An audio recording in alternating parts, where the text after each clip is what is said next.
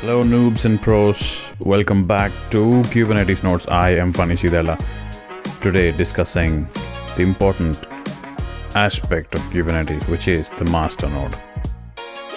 I think they renamed master slave naming convention as, parent child, but then when you think about it, parent is doing very little and mostly the actual work is done by the child.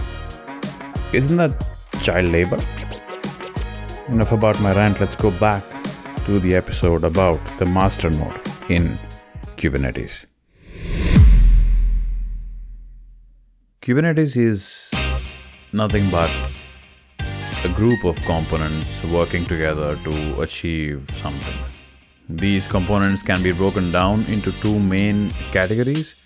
The first category is the master components and the second category is the node components. Today we'll be discussing the master components, which actually call the shards as to what happens in the cluster. They maintain the state of the cluster. They redirect the client requests to appropriate nodes. The node which runs these master components is obviously called the master node. A master node provides a running environment for the control plane, which is responsible for managing the state of the cluster and is behind all operations inside the cluster. Losing the control plane may introduce downtimes, causing service disruptions to clients with possible loss of business.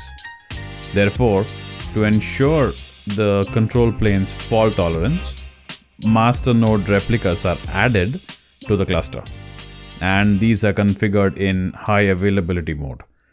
While only one of the master node replicas actively manage the cluster, the control plane components stay in sync across all the master node replicas. This type of configuration adds resiliency to the cluster's control plane should the active master node replica fail. Now let's discuss the components of a master node, starting with the API server. All the administrative tasks are coordinated by the Kube API server, a central control plane component running on the master node. This intercepts RESTful calls from users, operators, and external agents, then validates and processes them. During the processing, the API server reads the cluster's current state from etcd, and after the call's execution, the resulting state of the cluster is saved within etcd for persistence. API server is the only master plane component to talk to etcd for both reading and writing data to it. API server is highly customizable and configurable. It also supports the addition of custom API servers. The episode will continue after this short message. If you like our work and would like to support us, you can visit buymeacoffee.com/Chintu. That is buymeacoffee.com/CHINTU. Now, back to the episode. The next master node component is scheduler. The role of a scheduler is to assign new objects such as pods to the nodes. Scheduler gets the requirements for the new object and it gets the current state of the cluster, including the resource usage data for each worker node in the cluster. The scheduler also takes into account quality of service requirements, data locality, affinity, taints, tolerations, etc. The scheduler is highly configurable and customizable. A scheduler is extremely important and is quite complex in a multi-node Kubernetes cluster But in a single node cluster, the scheduler's job is quite simple.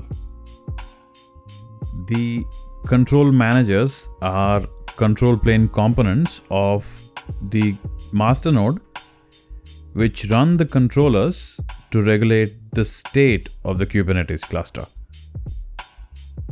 In case of a mismatch, corrective action is taken until the cluster's current state matches the desired state. Kube Control Manager runs controllers responsible to act when nodes become unavailable to ensure pod count is as expected, to create endpoints, service accounts, and API access tokens. Cloud Controller Manager runs controllers responsible to interact with the underlying infrastructure of a cloud provider when nodes become unavailable, to manage storage volumes when provided by a cloud service, and to manage load balancing and routing. Last but definitely not the least is etcd, which is a distributed key value data store used to persist the cluster state. New data is written only by appending to etcd. Data is never replaced in the data store. Obsolete data is compacted periodically to minimize the size of the data store.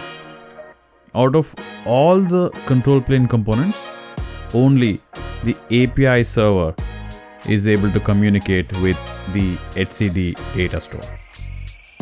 In Kubernetes, besides storing the cluster state, etcd is also responsible for storing configuration details such as subnets, config maps, secrets, etc.